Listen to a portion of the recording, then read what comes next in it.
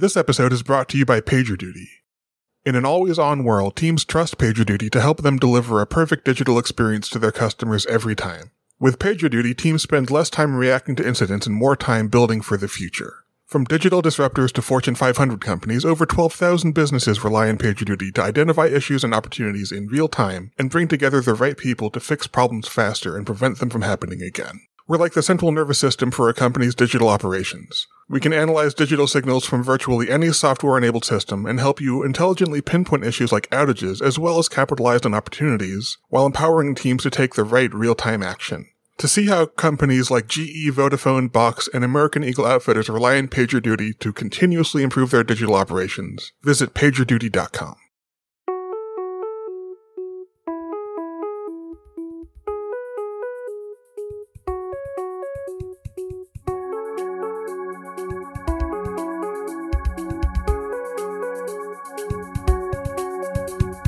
Welcome to episode 150 of Greater Than Code. I'm your co-host, Rain Henricks, with my co-host, Jacob Stobel. Hello, and I am here with our guest this week, Brian Lonsdorf. Brian is best known for his work teaching functional programming via JavaScript under the moniker Professor Frisbee. He is an architect at Salesforce and works in machine learning applied to UX. Brian, welcome. Hey. We'll start the way we always do by asking you, what is your superpower and how did you acquire it? You mentioned that you would ask me this question, so I was like, I'm going to think about this question. And then I was like, all right, well, I guess it was that I happened to have learned functional programming earlier than others. And I was like, that's not really a superpower. I ended up making a lot of like little artsy, fun videos. I've been super interested in that. And I was like, I think I'm creative. I can do this. There's so many more creative people that are like can draw and do claymation and After Effects and all these great things that I can't do. So I was like, I guess maybe that's not it. I would say my superpower is I can communicate and listen in a way that others seem to think I'm good at. So I'm going to stick with that. Yeah. Which I guess gravitates, makes me want to get into teaching and stuff because people are like, oh, when I talk to you about it, it makes sense. I'm like, oh, cool. And I guess I acquired that because I need everybody to like me and ended up being a mediator growing up and got pretty good at understanding that realm. So what would you say is the role of empathy in teaching or communicating? I try to understand other people's modus operandum, like why are we doing what we're doing and trying to get down to their motivations. But I think empathy is part of that for sure. Like, what are you feeling right now and how can I help you navigate tough conversations or hard things that you're trying to learn or whatever it is. Putting yourself in other people's shoes gets you down to kind of their level and what they're going through so you can better communicate. I think that's really, really important.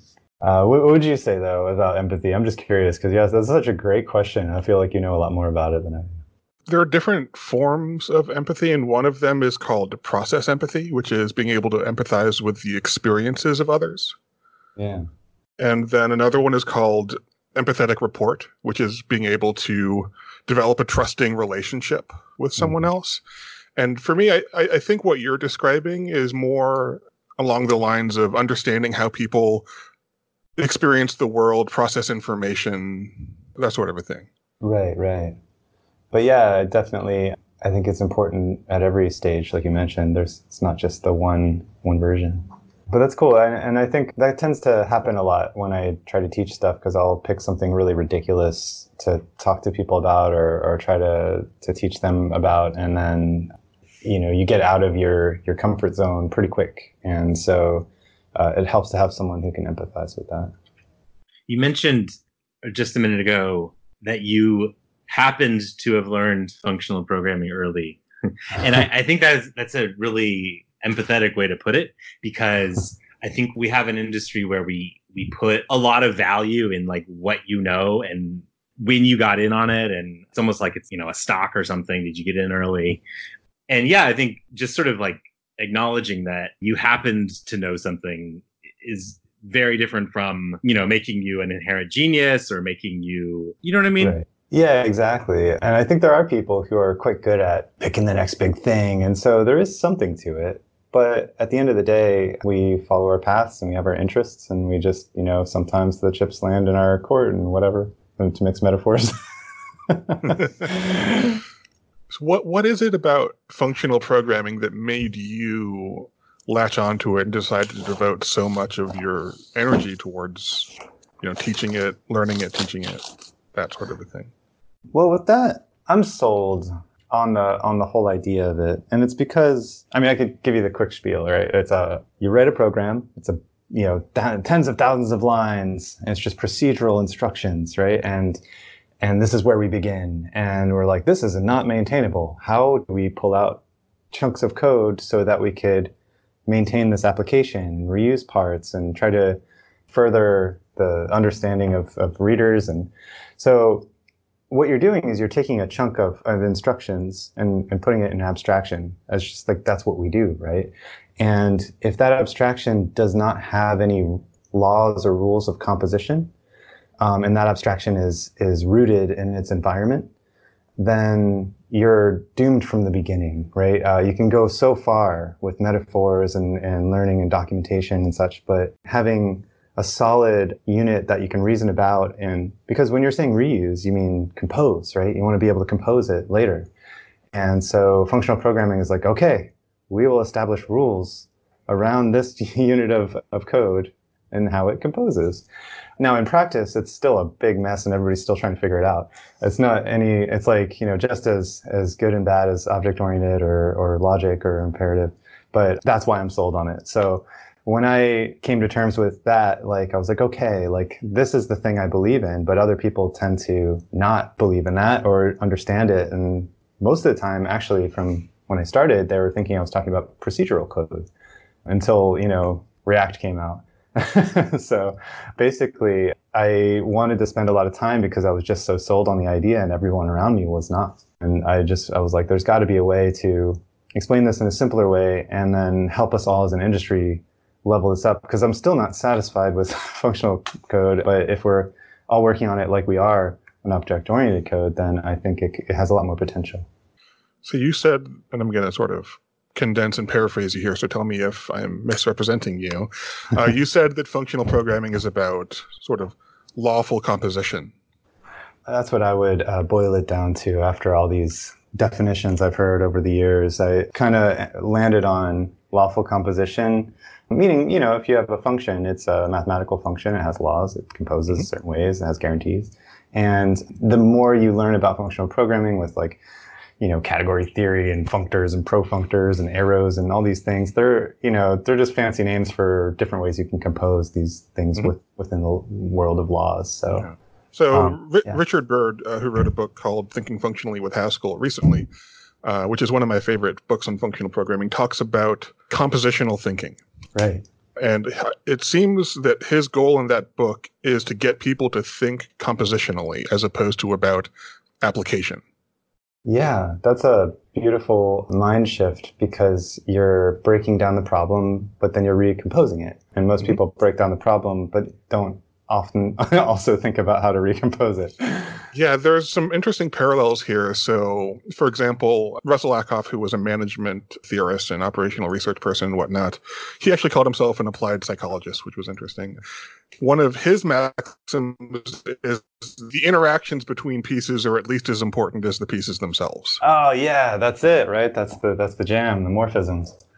Very, very true. You can capture, it's a superset, right? You can't understand the interactions if you just have the pieces, but you can usually understand the pieces if you have the interactions.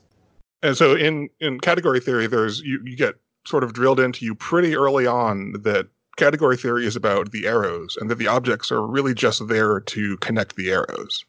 Yeah.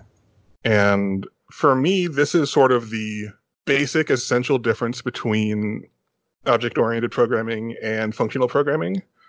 Right. Although if you listen to Alan Kay would say that the messages are what is important in object-oriented programming. Right. And the messages are the arrows between the objects in a somewhat rigorous sense. But a lot of object-oriented programmers seem to focus on the objects. And a lot of functional programmers seem to focus on the data types.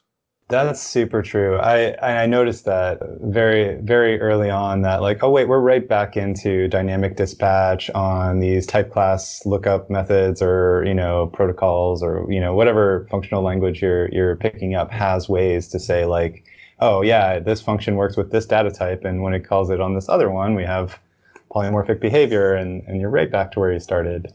However, and then they run into all the same problems.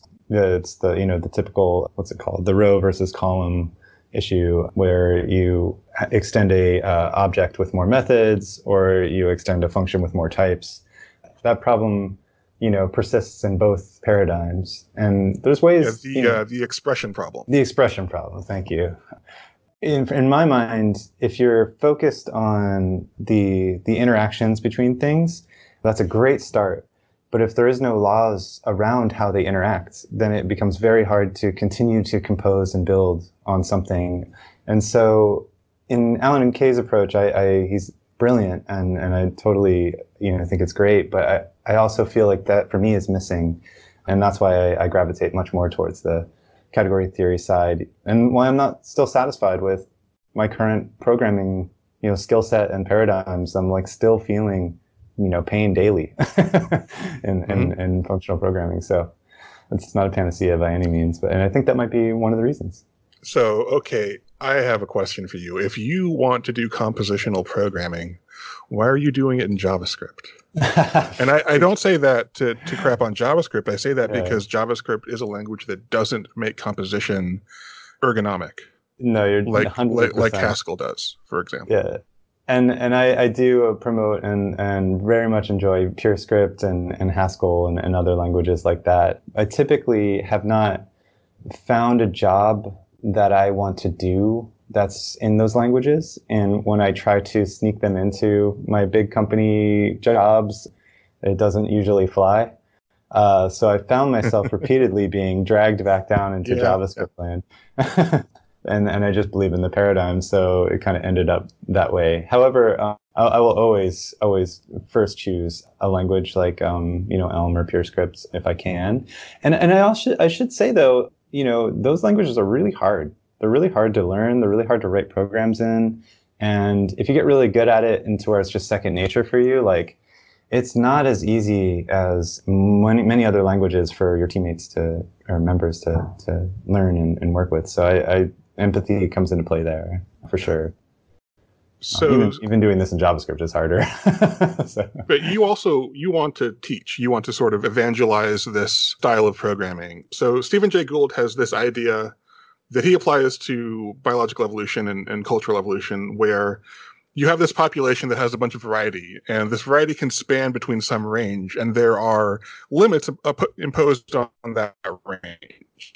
So, for example, response time for a server, there's a left wall at 0. A thing can't take 0 time, right? Yeah. But the right wall is potentially infinitely far away, or in fact, it is infinitely far away because a server can never respond, right? Right. Or look at sports performance. There's a right wall to, let's say, hitting percentages in baseball. No one's going to get to 400 anymore. It's not going to happen. So there's a right wall imposed by the structure of, what people are doing by biology and so on. I think there's a right wall somewhere in the edification of like compositional functional programming, where Haskell is pretty close. Yeah. It is pretty easy to do compositional programming in Haskell. And JavaScript is not as close. There's a lot of room to teach people how to do compositional programming in JavaScript. So if you're looking for a place to have an impact in terms of being a teacher or a communicator, there's more opportunity in JavaScript than there is in Haskell. Yeah, that's interesting. I think, I don't know, back in the day, this is kind of silly. But back in the day, I went through my punk rock phase, and I went through my hip hop phase, and just like got into all different types of music. And there was always a band that kind of like was the gap, the lily pad into the world, right? So for punk rock, some people got into like NoFX or Blink-182 or something, and then they got way into like gnarly underground stuff right after that. But, or, with hip hop, you're like, oh yeah, we'll go with Dr. Dre and Wu-Tang. And then, like later on, you're actually listening to, decent music. Well, I mean, those are great music, but you get into stuff that people just aren't typically familiar with. And I see JavaScript as that bridge, like the gateway drug to, other things. So I had this silly idea at some point where we just come up with the worst possible programming ideas, like just you say like, what could be a terrible language feature? Like just one that would just ruin applications. And now let's make it. And there's two options I would have gone with. One is Lisp and the other is JavaScript, to try to implement language features that don't actually exist yet. And because they're so flexible, that you can kind of get away with a lot of stuff. So if you're, just to throw it out there, like you could come up with language feature where you have a 12-sided die, and it's like a data type, and it just randomly grabs one of the pieces of data off that 12-sided die. You can never actually understand what's fully in there. So it's like a data protection by like impossible to non-determinism, right? But you can like implement that in JavaScript and pretend it's a language feature. But anyway, the point is JavaScript is really flexible, and I think you're right. There's a big range there to hit a big spread of people who may not be familiar or want to even learn Haskell, but might want to benefit from the idea of lawful composition, and then get there. I'm one of those people. I write JavaScript and TypeScript in my day job. I don't really think I know really anything about functional programming. What problems of mine can I solve by learning functional programming? I mean, so for me, the thing is people will push back on abstraction often in this day and age where, and it's wise. People are like anti-dry programming, right? They're into like, okay, let's just repeat yourself because it's way worse to have one thing trying to act like more than one thing. And when you start to create abstractions and you're using objects as metaphors to the real world, you start to find yourself naming things like processor, and you're like, well, there's no meaning to this. We just couldn't come up with a name that makes any sense because it's not a thing in the world, right? And so you stop inventing abstractions that need more like knowledge around the context of them, and kind of, Sarah May has a great talk about livable code, where it's like you're a bunch of roommates in a house and you're all sharing this stuff together.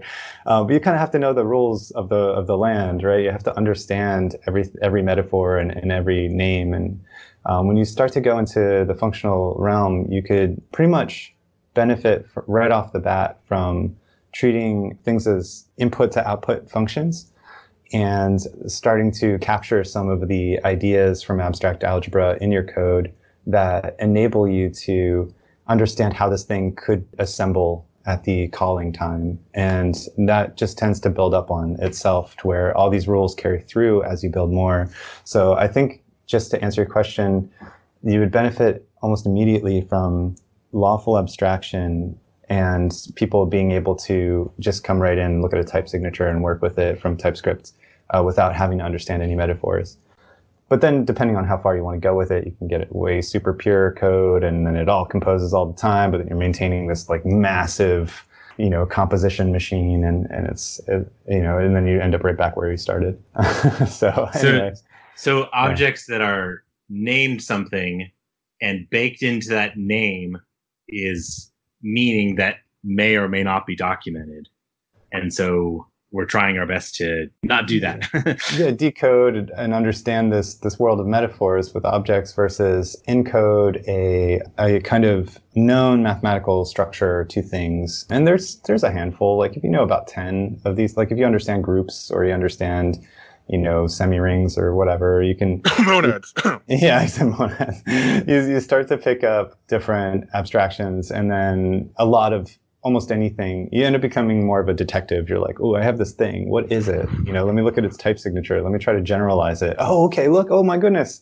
I have an operator here that can work across many things. I can do this in parallel, it becomes a monoid or whatever. And so by doing that, you start to build on abstractions in a very principled way. So your application, just to quickly summarize, if I have two objects, an A and a B, and they're both of the same type and I combine them, I'm just going to get a new one that's of that same type, and I don't have any new abstractions. And that's typical in almost all abstract algebra programming, is that you're trying to compose two things into one new thing that's that same type. So if I take two functions and I compose them, I get a new function.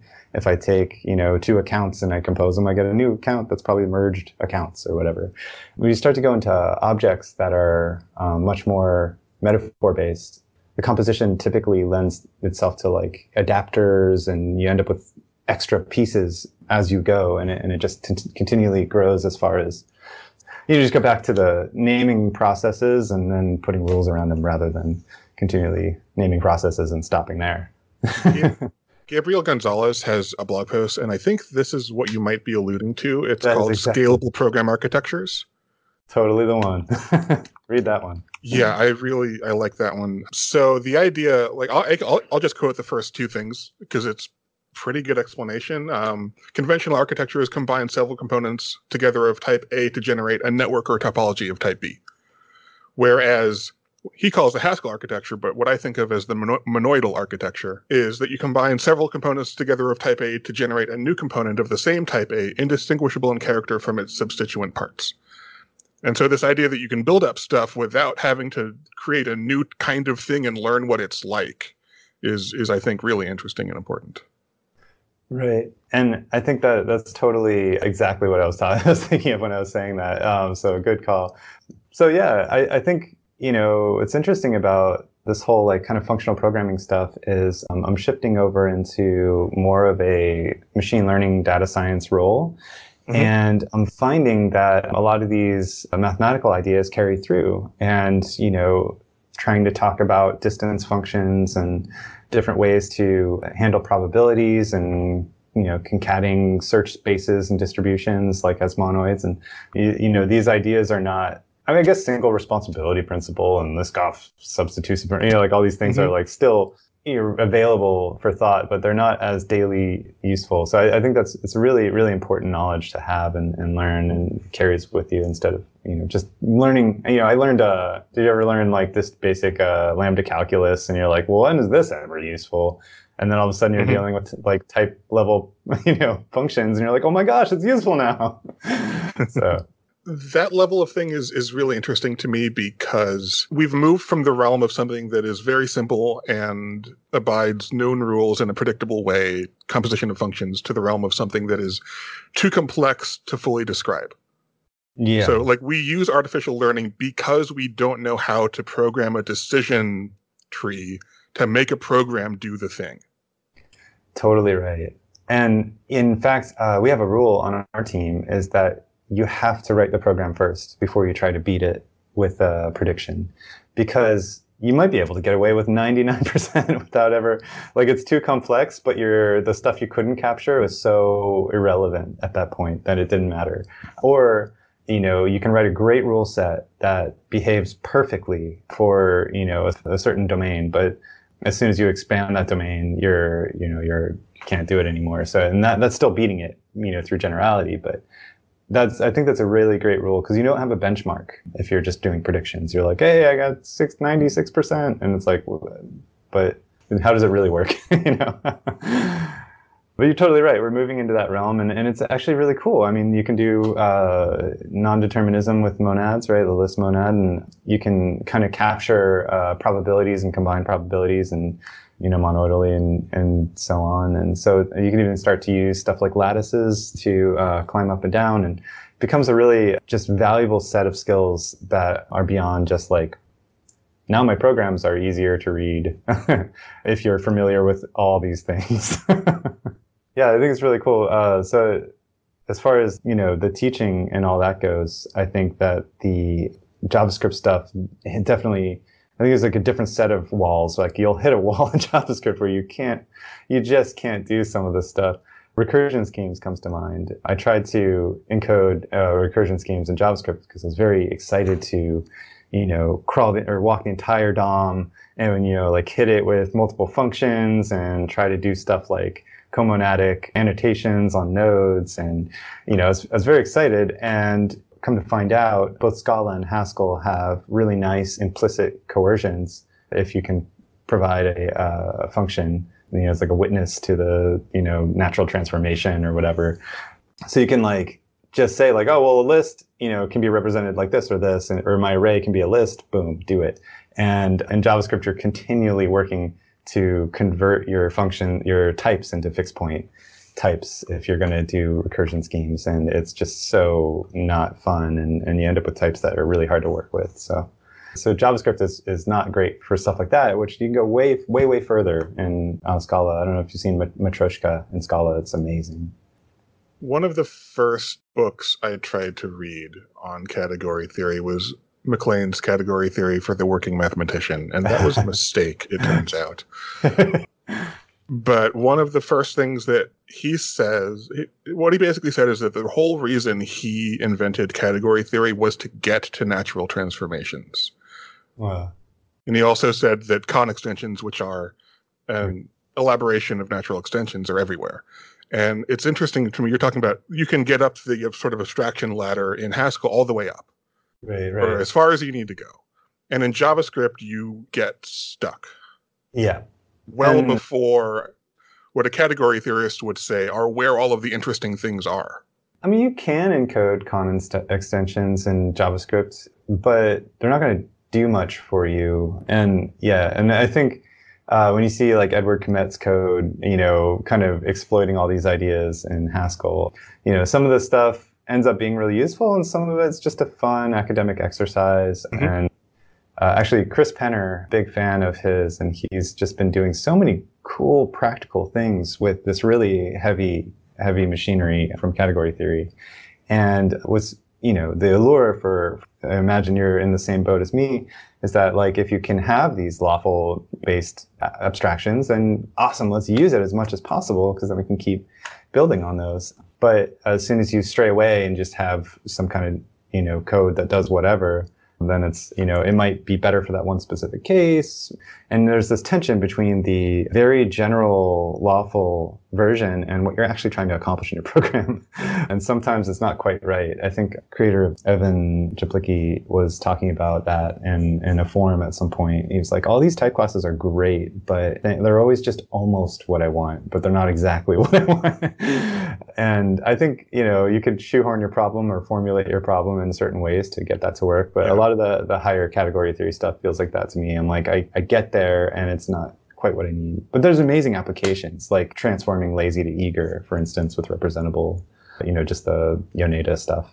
And I think Conn extensions left and right, one of them's eager, one's lazy in a lot of cases. This is where my limits of my knowledge start to hit. Like those are intense. Yeah, even in Haskell, the vast majority of the practice, what practitioners of Haskell are doing, does not explicitly use Conn extensions. Right. Does not explicitly use the machinery of category theory that's available to them. Right. It's generally true in most disciplines that there's a research practice gap, right? Yeah. I mean, pick a field where there are both researchers and practitioners, and the researchers don't talk to the practitioners, and the practitioners mostly don't talk to the researchers. Right. And it's true in functional programming. And, folks like you that are attempting to build a bridge between what Stephen Shorrock calls the two islands in the same sea, right. I think are doing it's a useful service.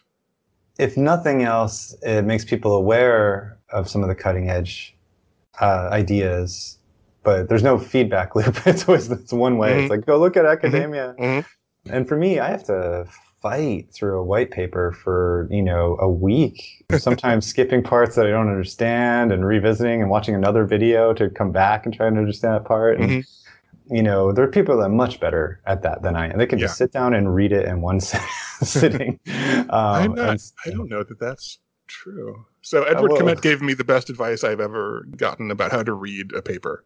Okay. He said, read the abstraction in the first section and file it away in your brain. Yes. And do that for a lot of papers. And then what will happen is you'll see a problem and you go, oh, I know something that might be relevant here. Right. And then you'll go find that paper. Nice. And then the second piece of advice he gave me was, when you read the paper, pick fights with it, challenge it. If the paper says, when this, and this are true, say, why does that need to be true? What happens if it's this way instead? Right. And he pointed out that if you do this, then one of two things will happen. One, you will have a new result that could be published. Right. Or two, you'll better understand why the paper is written the way it's written. Exactly. That was a really cool. I remember Phil Freeman did counterexamples for type classes, and you just without them, it's really hard to understand. You're like, here's all the lawful ones, and you never see counterexamples for some of these. And it was such a great exercise, and I think that's great advice. And it's how I read books too, right? I'll read a book and be like, yeah. This is talking about this. I'll come back if I need it. So it's good advice to look at abstraction or abstracts like that. I think for me, when I usually read a paper, it's because I'm like, okay, I know it, and I want to learn this. I found the paper I want. So I think I need to do a better job at indexing other things so I can go find it. Usually I'm like, I find something I'm very interested in learning, and then I have to battle it for a long, long time. And then, it helps to encode it in a programming language. You take the math or the ideas or whatever, and then you make it work in a program the way you can make it work. And that leads to a much, much better understanding, or solidifies your misunderstanding.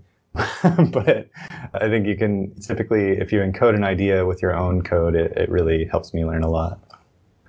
So you were talking about finding applications for some of these concepts. Yeah. I think we have good reason to believe that these concepts are generally applicable because of the Turing Church correspondence between Turing machines and lambda calculus. So it seems likely that when we're programming Turing machines, we can do it with lambda calculus, which is a category, So it seems reasonable to assume that category theoretic concepts apply pretty directly to programming. But programming isn't an end, it's a means for humans to do stuff, right? Right. And it's less clear that human society is organized as a category. You know what I mean? Like Sure, it's less clear that the things that computers can do are the things that we need to be able to do. It seems more that we've organized human society around what computers can do rather than the other way around. Right.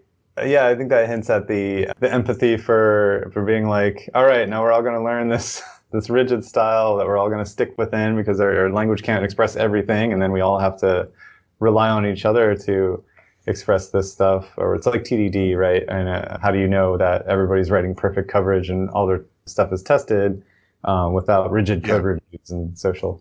Yeah, it's a good point, and especially if you're in your language that helps you be correct more, like if we're writing Agda code or something, you could end up being very less reliant on other people, but then it's much more it's harder for people to join in.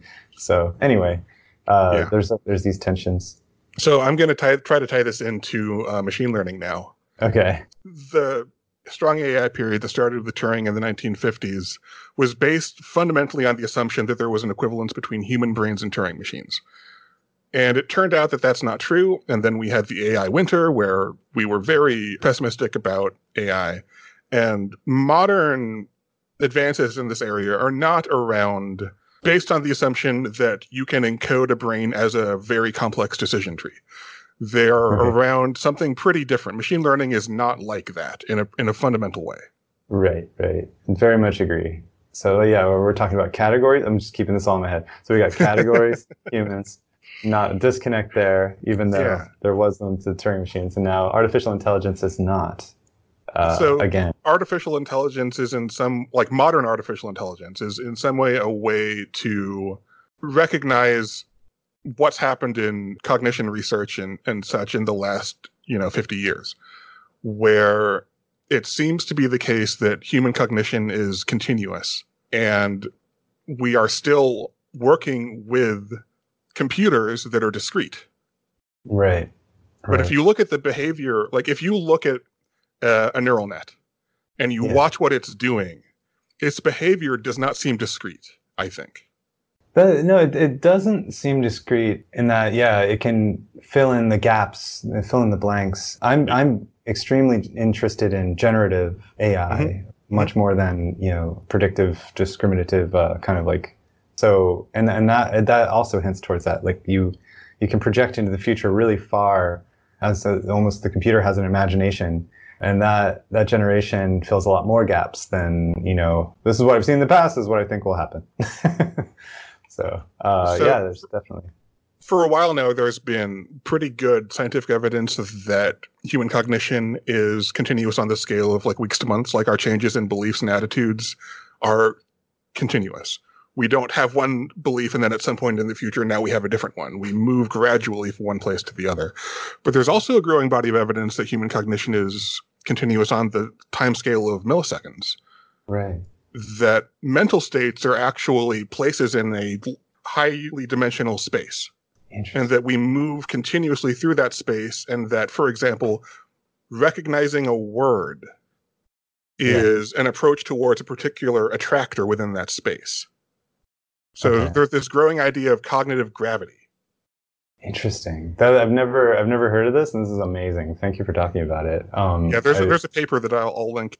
To tie it back to functional programming, you could totally encode spaces with comonads, and that's a fun tidbit. I've been spending my time trying to apply ML to generative models in, design and UIs and other kind of areas of in that realm. And it gets really exciting when you think about it that way of like, we're in this space and everything's, there's all this spatial dependencies, and, neural nets are capable of learning about, to full circle, right? The morphisms, the arrows in between the points, and filling those gaps. I think, I forgot who it was, like the father of AI or something, said it was like everything just amounted to curve fitting. But I take much more of a optimistic view on, we could train machines to work a little bit more like we do. I don't know if we'll ever get to our full cognitive abilities, or maybe it'll go beyond it in certain verticals. But as far as the generative side, I think that spreads that space much more than a prediction given a bunch of features. Speaking of generative computer things, do you know what L systems are? Yeah, I do, but I don't. L systems are, you see like the images of this thing that looks like a plant with like multiply repeated but slightly different variations of leaves and such. Okay. That's that can be generated via L systems. L systems were originally used to study the growth of cells. Okay. And so what an L system is it's a parallel rewrite system. Okay. Where you take a string and you have a rule for turning one. So you take an alphabet, a set of characters, and you take a string of those characters. And you have a rule for turning one character into 0 or more characters. And you apply that in parallel to every character at the same time, generating a new string. And that's the next step in the generation of this L system. And then you keep doing that iteratively over and over again. So it's like a comonadic Mealy machine or something. It is exactly. So the step is a monadic bind. Nice. On lists. So the monadic bind for lists replaces in the case of strings, replaces a character with 0 or more characters. Oh, there you go. And it does it at the same time for every character in the string. So the monad for lists is a parallel rewrite system for lists. Interesting. I like that. And I've heard of this. I think probably learning about Markov properties and reinforcement learning, it must have come up, and I've seen the term a lot. I've never heard the definition so clearly. That's wonderful. Thank you.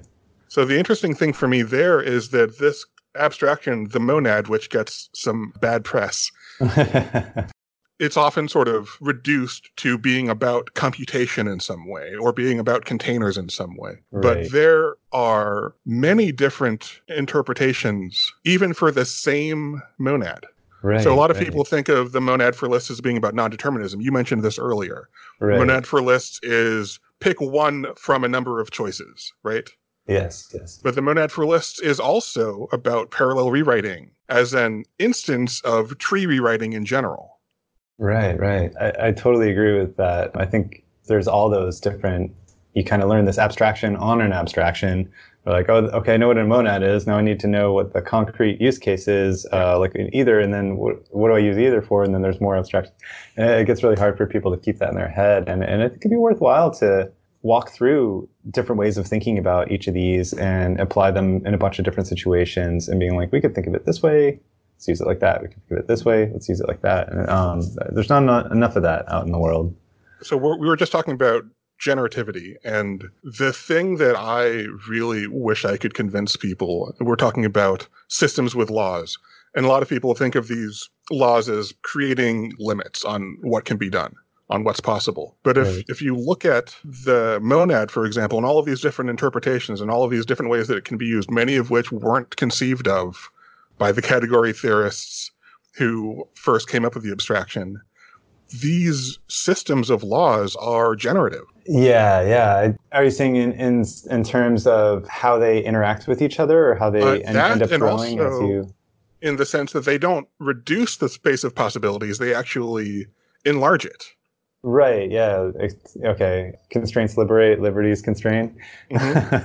Exactly. And yeah, it's hard for people to feel that, like, oh, I'm putting handcuffs on my program, but all of a sudden now I have all this freedom and refactoring and understanding how people use it, and flexibility, and yeah, it's counterintuitive for a lot of people. Yeah. One of the other things that monads are for, and you can't see my quote, but I'm doing air quotes, is I'll narrate.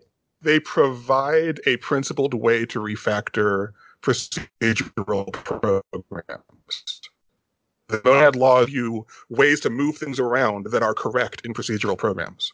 Yeah, that's really interesting to me too, because funny enough, it comes up quite a bit with async await and promises in JavaScript. People tend to, they're like, oh, well, this is a new feature. I'll just switch all my promises to async await. And you're reverting to procedural when you do that effectively. And then you get people that are typically like, oh, well, I want my code to read nice, and I don't want this big pile of promise then jungle gym that I have to climb through to read my code. But the big difference there, I think, is the mechanical refactoring of this step-by-step process where it's just spilling variables out every which way as it goes. It's like the Katamari of, like as you read your instructions, you just get more and more state because you're assigning your async calls to a variable. And in a promise, you're capturing it in that minimal closure, and you can throw away the variable from then on out, right? We're done.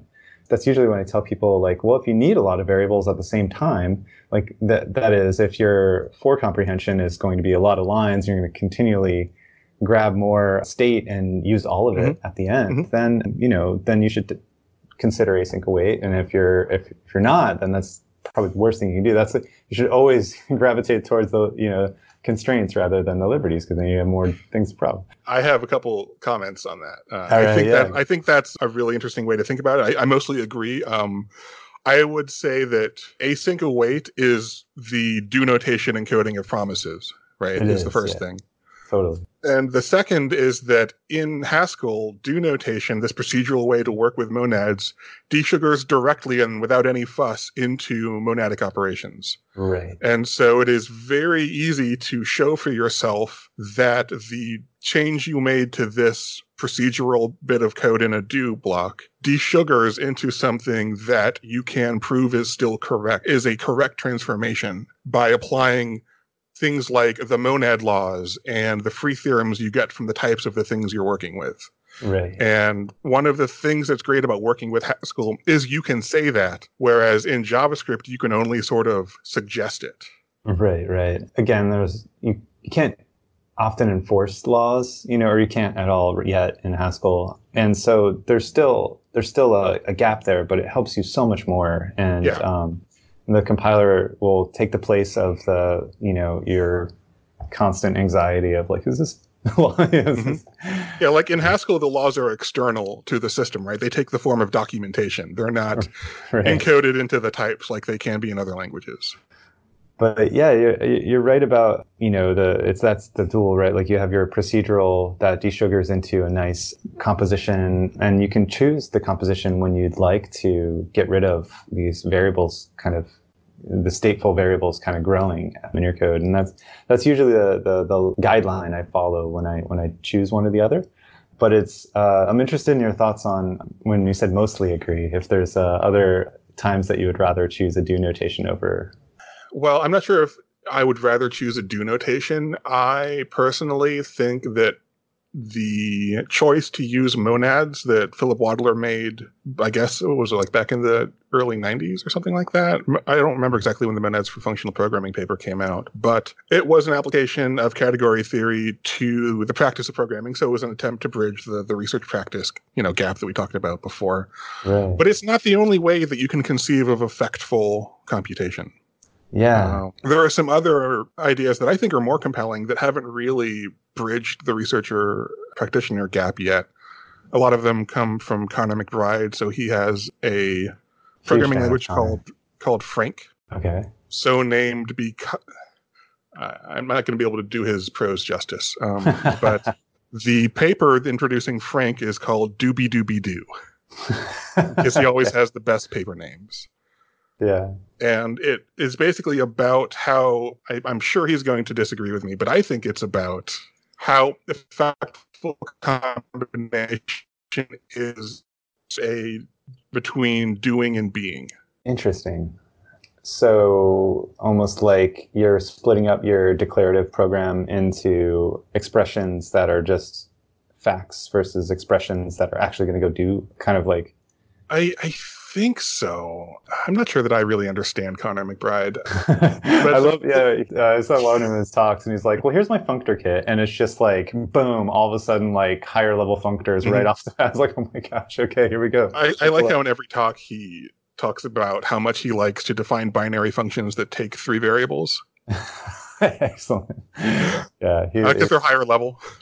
Nice. So the idea of Frank is, what if effectfulness was the default? What if the ambient environment in which computation was performed was effectful? And what if certain computations could select which effects they allow or produce?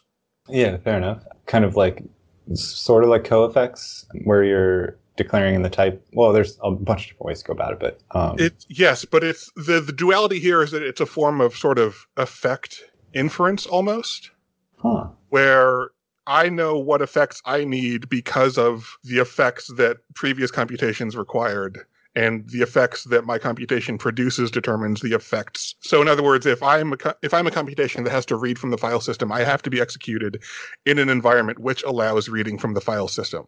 Right. But it could also allow other arbitrary things. Yeah, I remember reading a little bit about that. There was a lot of excitement maybe 3 years ago about like co-effects and environments. And co-effects, I think now is definitely kind of solidified as like try-catch generalized or whatever. But for a while there, people were talking about how you can inject an environment or type verify an environment in the same breath as co-effects. So I'm wondering if the term split. Yeah, he's pretty explicit about this not being an effect system. Right. And being an alternative. And I'm not going to attempt to justify that claim because I don't understand it really well enough yet. But I definitely recommend reading the paper. I also wonder how many of our listeners we just lost. But let's try to bring this back. Let's try to relate this back to something that people who aren't functional programming nerds might care more about. I would love to just talk about this for 2 hours, but I suspect that not everyone feels the same way. Well, the way I look at it is everybody, essentially what we're talking about when we abstract procedures into named, compositional units is you have to capture their effects or else they don't compose. There's lawlessness. Like it's total anarchy if they're able to do whatever effect they want, because you don't know if you can call this function a whole bunch. And perhaps there's a new set of laws that, like idempotence, could, not the mathematical version, but the programming version of that might hint you towards like, oh, okay, I can't call this function more than once. It's probably doing something bad. But I think when we're talking about tackling effects in programs, which is the big divide between pure functional programming and imperative programming, becomes really difficult to just, if you pick, one of the 5 strategies I've seen out there, co-effects aren't really ready. Free monads are tons of boilerplate. I don't even believe that, the object algebras or final tagless is like still a fully baked idea. Seems like it's just subclassing. I don't know. But so you can go with like interpreters and instructions, or you can go with monad transformers and, bake this giant thing, or you can go with like the Zio, Rio approach where you kind of inject your effects via reader monad. And, there's a handful of ways to achieve effects, and all of them still fall short of being something that we really want. So I think if the industry is more aware of these and we're working on that together, ideas like Frank, if I'm going to go check out that paper, hopefully we'll have more of those ideas. Like we still want to capture the laws, still want to have simple composition, but we don't want to have to manage all these really complex types to do it. Yeah, I also think it's interesting that there are these like the freer effects library and things like that are concrete things that practitioners can use. So they are in some sense bridging the researcher practitioner divide, but they stop at some point before where it's really practical for not the people who write libraries, but for the people who just want to use libraries to get their job done, to pick them up and use them to do their work. And I wonder, there's a part of the gap between these two islands is getting smaller. We're building the bridges, but the gap now seems to be more in the area of we know how to make a thing in a programming language that embodies this concept, but how do we actually make it something people want to use? And that's where we get back to empathy. Yeah, it's a great tie into that. I did it. Yeah, bravo.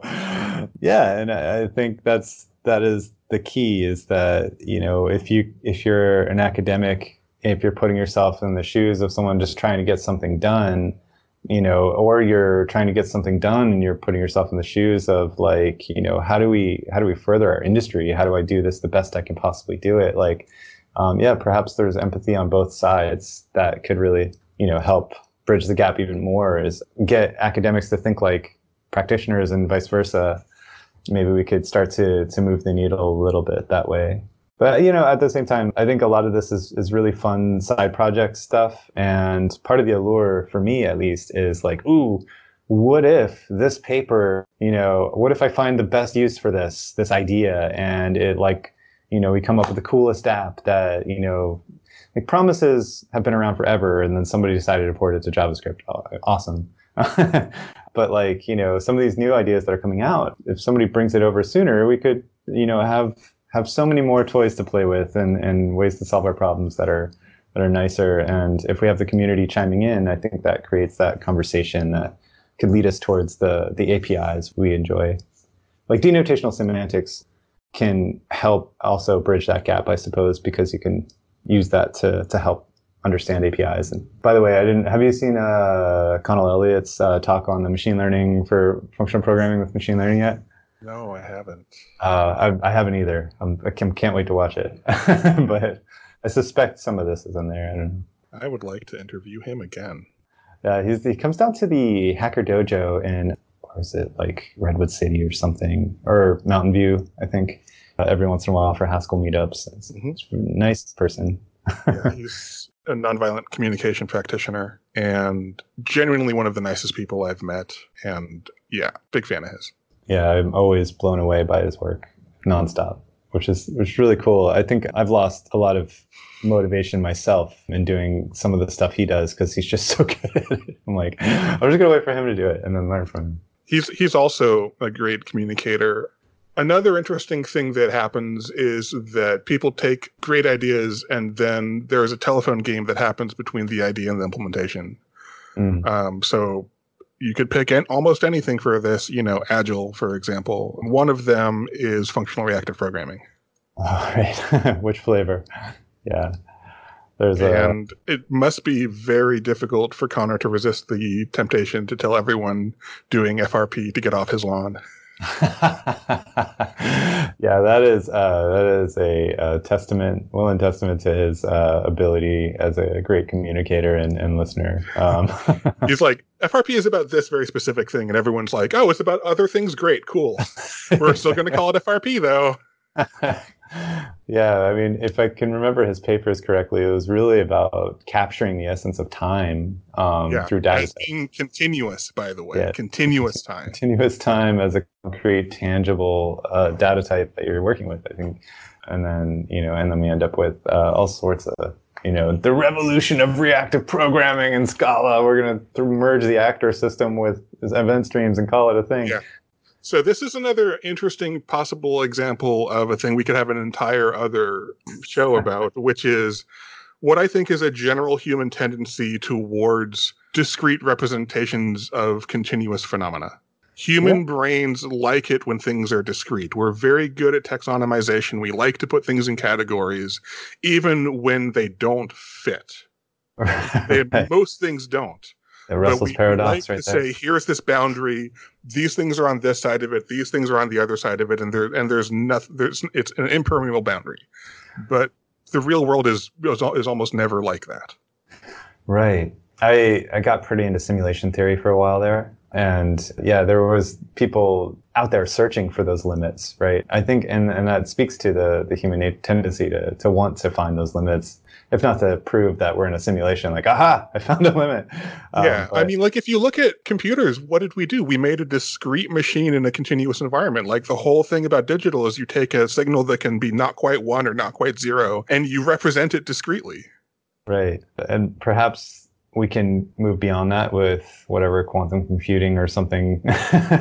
But, it does help quite a bit to maybe make things discrete. And then perhaps there's some kind of category theory construct out there that can discretize and continue, yeah, it's interesting. I mean, you can't argue with the effectiveness of this plan. It's just that like everything that has a particular sort of operational range, humans don't want to keep it in that range. We want to apply it to all sorts of things. Right. And that's interesting to take the opposite of that too. Yeah, like this is much bigger, but we're going to crunch it down, or this is really small and we're going to break outside of those limits. Mm-hmm. I think it's interesting too, though, that it's really inspirational. Like if somebody comes up with an idea and then you just abuse it, you might end up with something new and exciting, right? And then playing by the rules all the time. So I don't want to discount it, but you should be pretty explicit about your abuse, I think. So this has been great, and I think we're sort of ready to start winding down. Cool. Is there anything else that you'd really like to talk about? No, this is good. I mean, I originally intended to talk about anytime I learn something, I want to teach it immediately because I'm so excited about it. But I'm not qualified to teach it yet because I haven't really sat with it and felt it around, or understood a concept all the way to really be able to teach it from every angle and answer all the questions and really, really grasp it myself. And teaching is a way to grasp it, but you're out there, you might be misleading a lot of people with that. So what I found to keep myself interested is to make teaching art projects, or try to think of it as I have a new way to kind of express this that I think will resonate with people. And then I get motivated again. But at the same time, sometimes that is fun and interesting for me to teach, but then ends up being very difficult for people to follow because I'm like, oh, I made this art project that I want to teach you. Right. Like I have all these visualizations that I think are good, but that you might not think are good. So that was my intention coming here. But I think our conversation was much more fun, and I learned a lot. I want to tell you a thing that I think might help you with this whole I'm not ready to teach thing, Sure. which is that teaching and learning is a false dichotomy, which is that the way that knowledge actually happens is that it's constructed through reciprocal relationships. Every teacher also has to be a learner. Right. If nothing else, you have to learn through empathy, like we talked about at the beginning of the show, where they're at.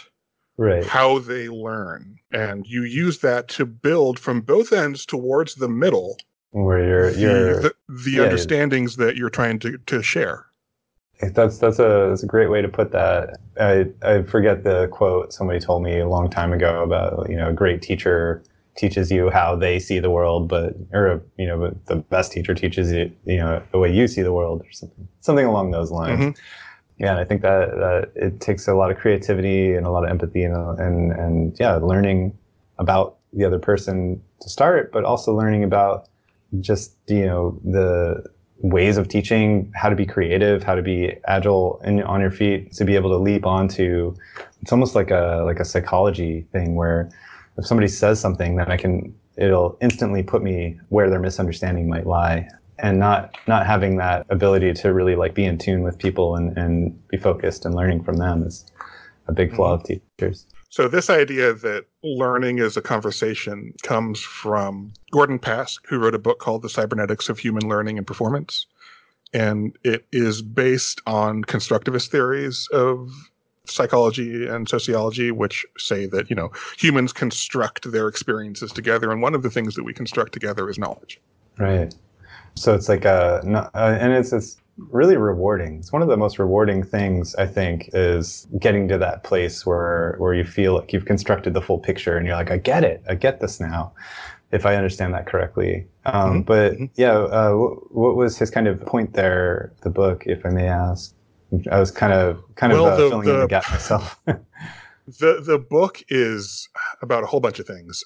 The point, I guess, of the conversational theory is that learning requires relationships, and it requires bidirectional communication, i.e. conversation. Right. And that teaching isn't just a thing that I do at you. Right. Learning and teaching is a thing that we do together. Gotcha. So yeah, I assumed as much. I just wanted to make sure I understood correctly. Mm-hmm. But yeah, it's very interesting. So to keep it interesting to teach something that I might not feel, either I feel fully qualified to teach something and then it stays interesting by that adventure together, or new ways to try to capture knowledge. And then the other side of it is you're teaching when you're not fully understanding something, but you're very explicit about that.